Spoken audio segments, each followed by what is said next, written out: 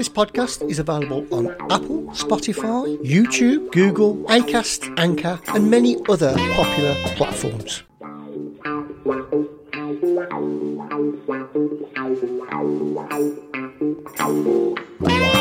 Good afternoon, Mr. Hudson. Good afternoon, Paul. Sorry, I was just tasting a drop of my Crown Royal bourbon, which it was my favourite tipple in Seattle.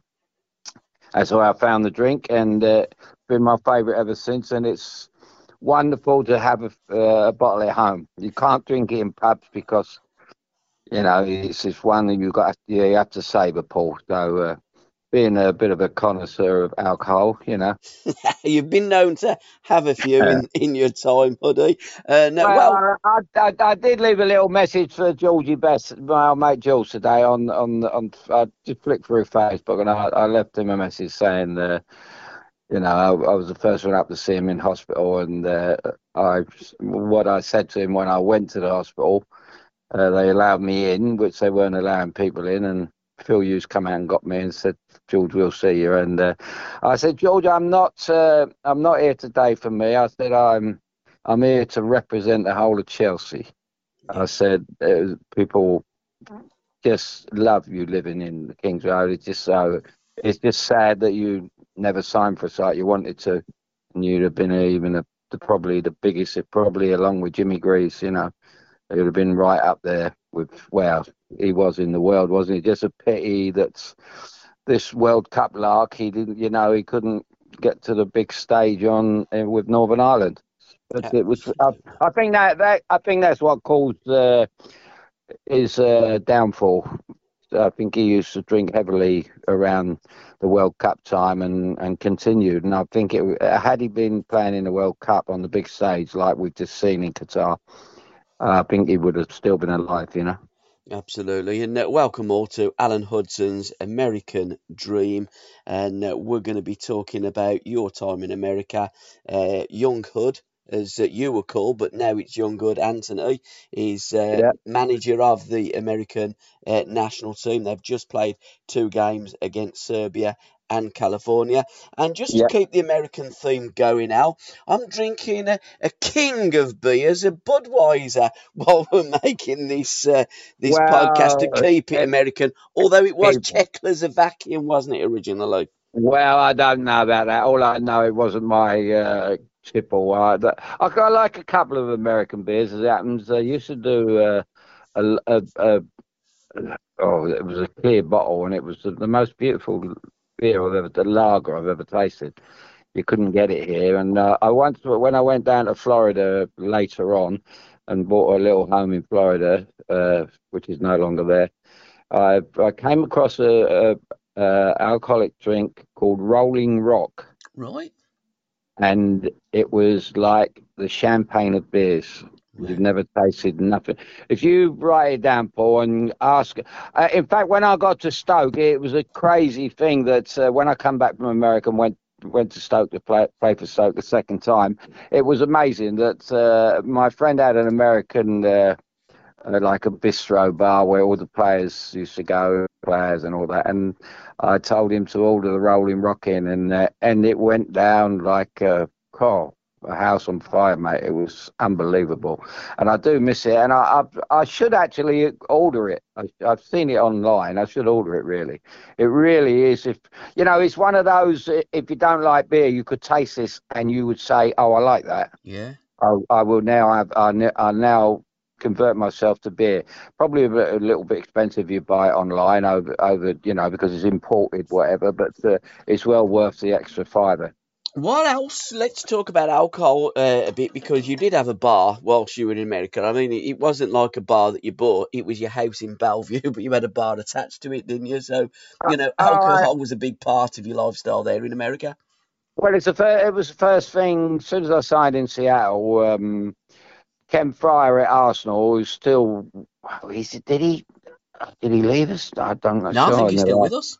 I think he's still with us. He's in his 80s, Ken, and he was my saviour at Arsenal when I was falling out with Terry Neal. Ken was a man that every football club should have. He was absolutely outstanding at his job. He was a gentleman, and when I was having big trouble with Arsenal, he in the end, he said to me, "This is the first time ever happened to me, Paul." He said to me, "Alan, first of all, I think I might have told you the story when he called me in the office and said we've had a bid for you." And I went, "Oh, great!"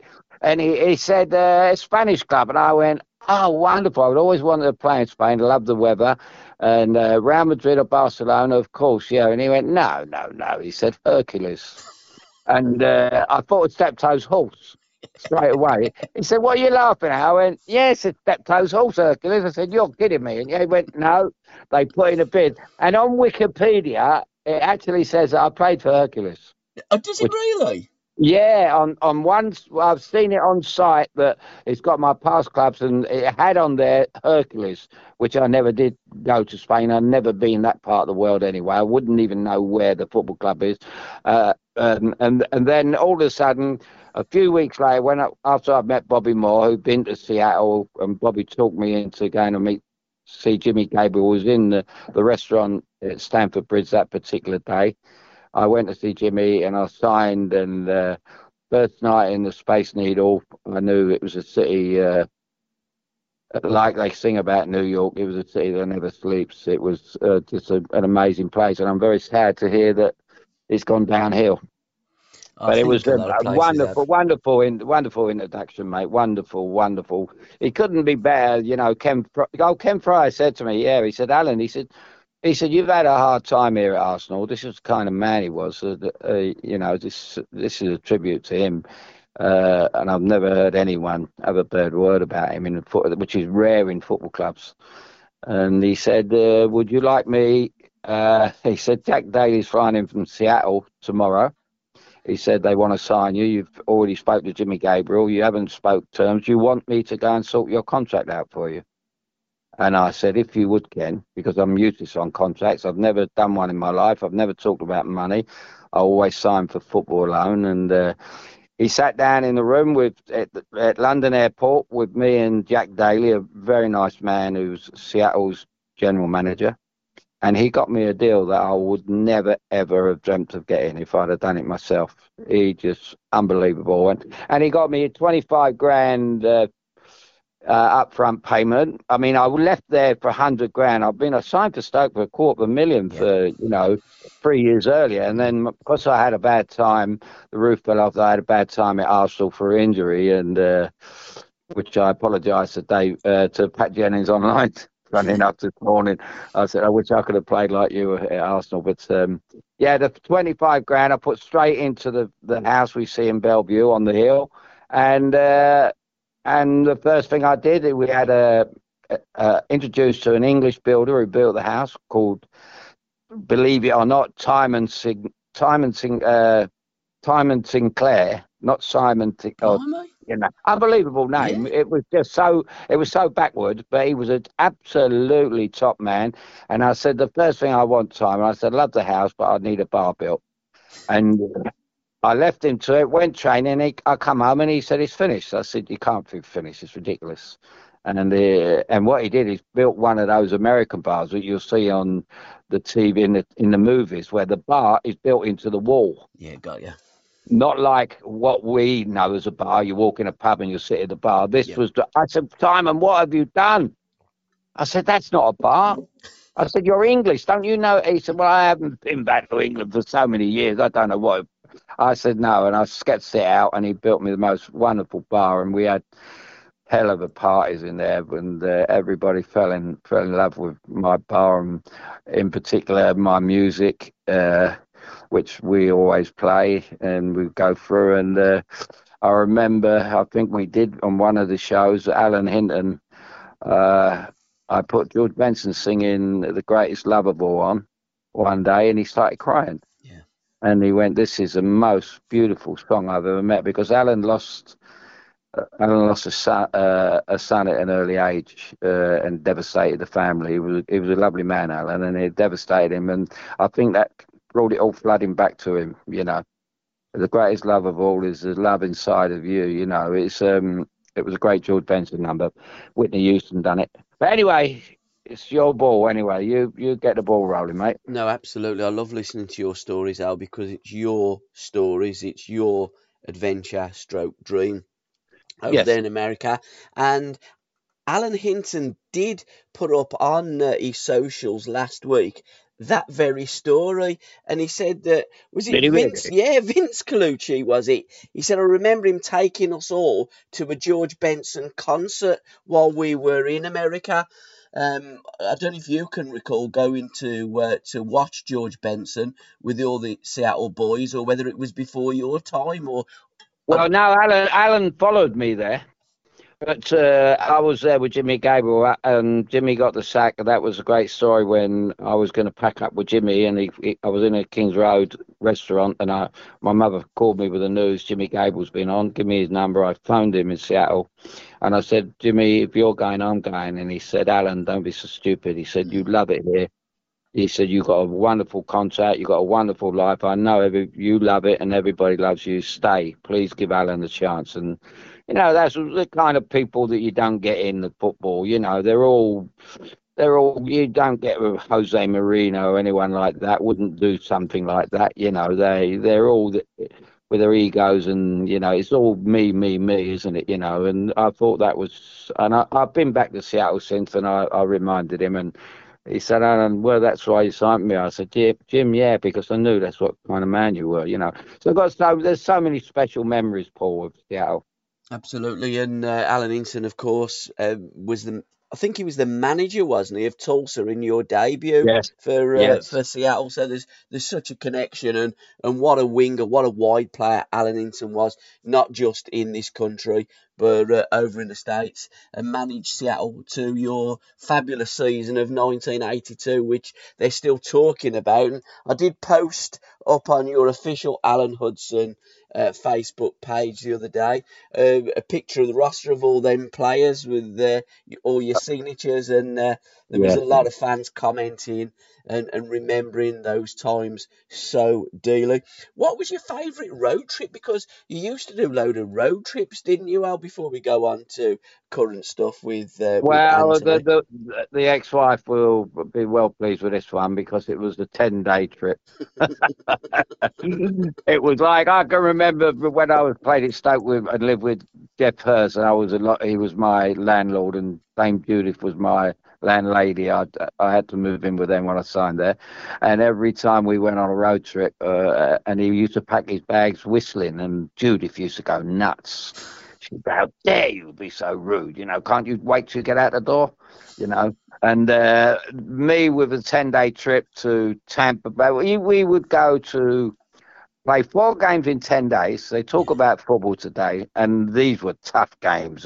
We'd go down play in Tampa Bay, we'd play and then fly to Fort Lauderdale, fly to New York, and then fly to Washington, play 4 games in like 9 days and be home on the 10th day. And I remember one time, I think we might have spoke about this on one of your shows. I remember sitting in Fort Lauderdale after one game. It was about our third match, and everybody was in the bar. Everybody had a drink, and they had their feet in ice buckets. They had ice packs on their knees. They had ice pack on their necks, on their shoulders, everywhere. It was like a. Uh, if you watch MASH, with Alan Alda, the mobile hospital in Vietnam. It was like a scene from that when they take you through and they're all the walking wounded were there, and that was us, and everybody got up and we played the fourth game, and when I see this managers moan today about well, they had a day off on Monday and we didn't and all this, and I think get on with it, stop whinging and moaning and basically just making excuses for poor performances. Absolutely. You referenced Hercules in Spain, but before you actually got that move to America, and as you've alluded to via the great Bobby Moore, was there any whispers of you ever going to America beforehand? Because the gates were opening, wasn't they? The NASL was up and running. There was a number of players that went in the close season, pretty much in those days, early days, and earned a few quid more, so it seemed to us fans, by Yeah, playing America and coming back. I know Malcolm McDonald, I'd done the podcast with Malcolm, and he always used to play during every close season. In fact, I mean, famously, when you got sent home from yeah. Australia with Malcolm, Malcolm was already over there. He come back and went back. But again, that was Terry Neal, and that was another story. So, was there any chance that you had beforehand of going to Yes, there state? was. Yes, there was. I don't know if you remember me telling you, but before I go on to that, Yeah, it was them days was where they play football year round now because of the money, which is ridiculous. Players need a break. yeah, You could actually, it was a great idea to go to America and play in the close season because it was like a working holiday.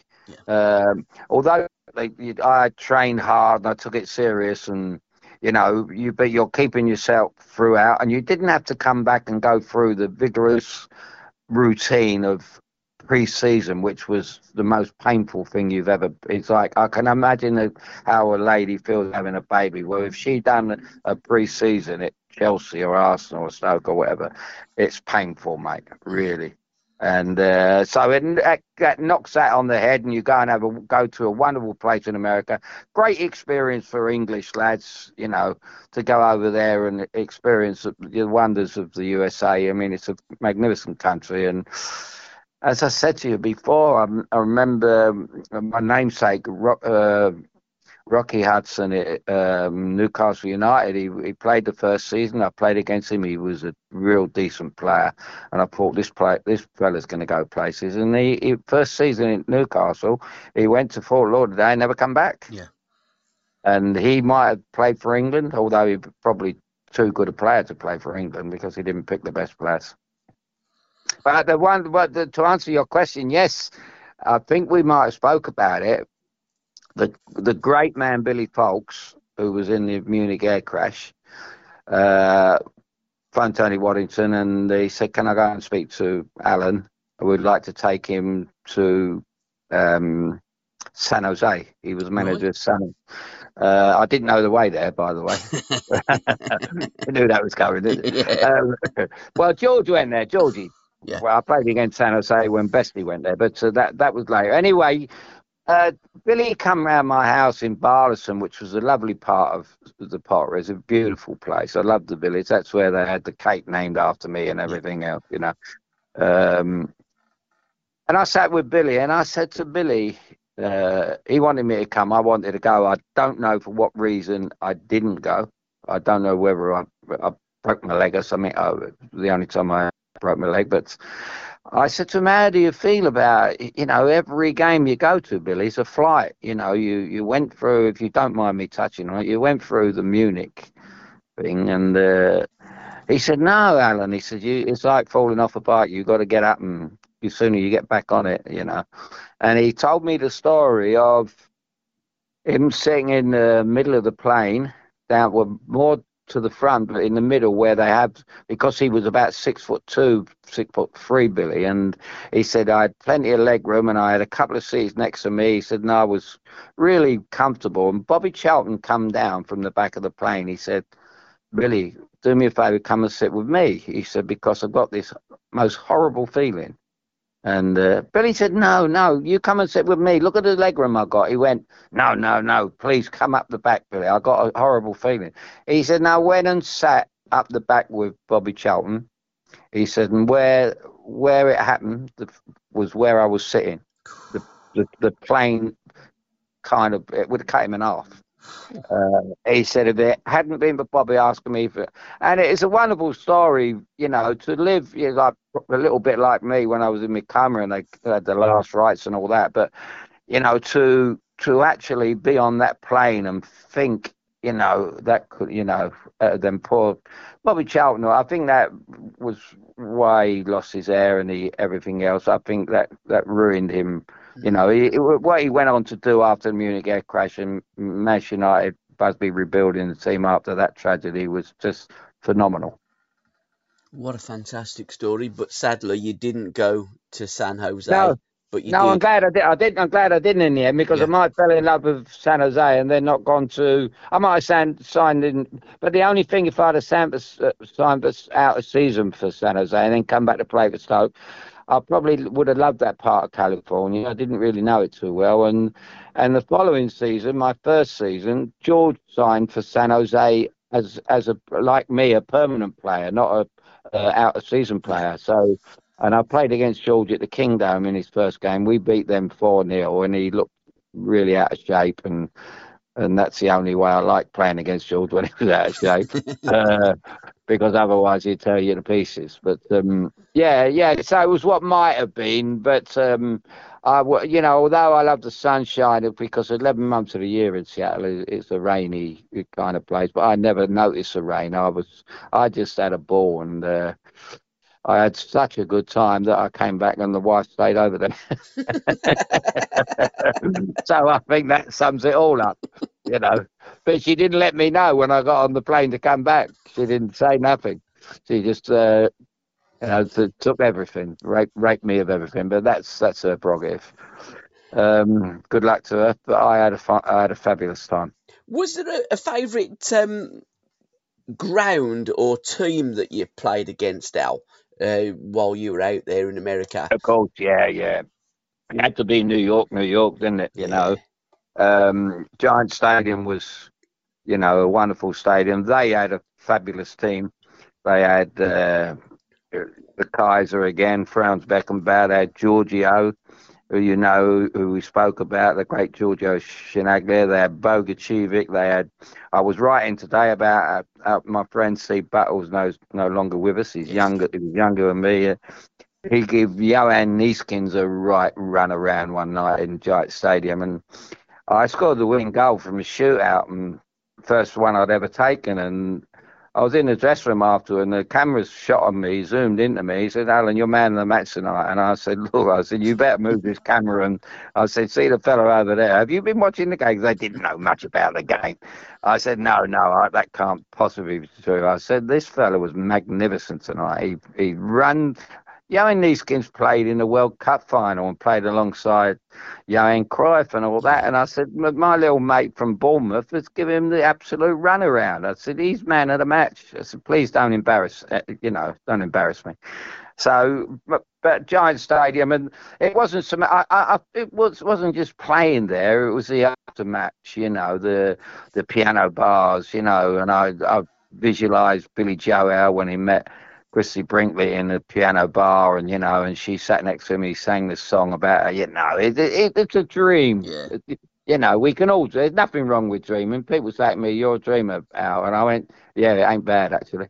It's not bad dreaming because."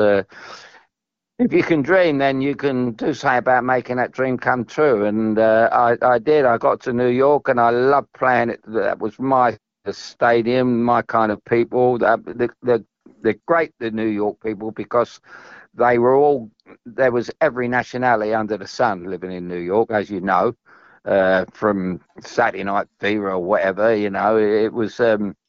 They're all Hispanic, and they're this, they're that, the other, and they love their football, and that's the great environment. And I suppose if I had if I could have tinkered with it, I would have loved to sign for New York Cosmos, to have a couple of years in New York. I love the place, and I love the football club, and I'd love to play with. I'd love to instead of going up and shaking hands with Giorgio before the game, I would have loved to have played with him.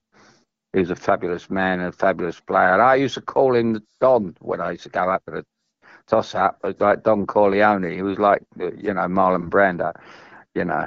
And I think I told you a story when we played against him one day, and he handed me over their New York banner. It was worth as much as our team. And I didn't have a banner. I said, "Giorgio, I'm so sorry." I said, "Our club's light years behind yours." And he said to me, "Alan, don't worry about that." He said, "Is your son at the game?" I said, "Yeah, he's over on the touchline, actually." He said, "We'll call him over." And I called young Alan over, and he handed him the banner. Wow. He said, "If we don't have one, then your son can have it." And that's what kind of man he was, It wasn't, you can imagine in England, there's some of the players going to say, "Oh, well, it would have been," but the absolute top superstar, the man. And what a character! One of the game's great characters, and a great player to boot. I mean, a lot of people again used to diss the NASL and say, well, they wouldn't have been able to do it in Italy or in England. Oh, Hold on. that's rubbish. Yeah, That's rubbish. hold on a minute. That's Lazio, rubbish. We, Lazio we won. won't. Yeah, yeah. Sorry, go on. Lazio won the first league title, the Serie A, with Giorgio in the team. Yeah, I mean, he scored a rake of goals for Lazio. I mean, Giorgio Canaglia would have scored goals anywhere he went. It was absolutely. the league of absolute superstars. And you reference Johan Naiskins. I was watching a video about Rinus Michaels, who was, I think he was born on this day. Sadly, he's passed away. I think he passed away to 2005, but it was going through his career, and Barcelona had won nothing for 14 years until he brought Cruyff and Naiskins to the new camp, and they transformed Barcelona. Stevie Yeah, Buttle giving him, and in your words today, when you posted that, ruined Naiskins. he ruined it, man. He really did ruin. I mean, Yeah, you didn't know if you was a stranger and just went to your first football match, you'd have thought Steve Buttle was the one that was yeah, Dutch and played in the World Cup. He was that good a player. yeah. And I had the pleasure to, after he died, bless him, I had the pleasure to tell his son when I went back. He was grown up by then. I didn't never met his son while I was there, and I went back years later, and he said, "I hear you was very good friends with my dad." I said, "Yeah, he's a very special man, mate." I said, "And what a player!" I said, "You don't understand. If you get as much film as you can of your dad playing football, he was magic. He was absolute magic." And fair play to Alan Hinton. He could have easily got rid of him when he moved and got and bought another player, top name player from England, but he didn't. He knew how much I thought of him, and when I nearly walked out on Seattle, Alan said, "Don't worry about it. Buttle's going to stay," and I went, "You better stay. He's a top player, you know." And if I hadn't went to Seattle, I'd have never heard of Steve Buttle. So them little sidelines, and the magic memories. And when I had a problem in my house, me and Maureen and young Al, I went to stay with him a few days before. To have the place sorted out, and they were just a lovely, lovely family. It was one big happy family. Great, great. When you think you had players coming in from all directions from England, in Chicago they were all German. That was like England versus Germany. Great matches in Chicago. They were tough games, mate. New York would have been in the top three in England at that Yeah. time, alongside Liverpool. Don't worry about that. We would have been probably a little bit down the pecking order, but New York with their players because they had the clout as well. And of course, they had Pelé there, then they had Beckenbauer, they had Cruyff there, and my God, have had them all in their prime. They'd have probably won the World Cup, World Championship.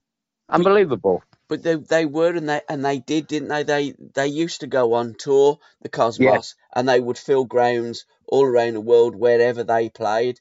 Europe was certainly a place that they used to like to ply the trade, but they come over and played at Stamford Bridge, didn't they? The they one year. did. They toyed with Chelsea. Hmm. I was there that night. Johan played, and strangely enough, I met his cousin come out of Turkish baths in a place called Bayswater, and I went into a pub and I was speaking to this Dutch fellow, and it was his uncle or something, and he said, "I'm going to the match tonight." I went, "Oh wow," you know. But they at that time, it's funny you mentioned that because it was like they were like the Harlem Yeah, they Globetrotters, were. Yeah. and that's the only way you can really sum it up. Only Harlem Globetrotters were, did it for kicks, and it was all for fun, really. But these were a seriously good team, fabulous team. But they were years ahead, wasn't they? I mean, they had a lot of big money backers behind the Cosmos. In fact, they were called New York Metros before, and it Yeah. wasn't a big enough name, so they called it the Cosmos, because like instead of Metropolitan, we're Cosmopolitan, and I mean, it Were would they be Warner great. Brothers, those, Paul? They were Warner Yes, there Brothers, were. weren't Yeah, the fella they? that owned Warner Brothers, and I think Yeah. Atari, and one or two other businesses as well. I mean, there was a lot of money going in there, but Yeah. they were selling American football, well, soccer as they call it, but Yeah. football as we know it. And as you alluded to, they were like the Harlem Globetrotters.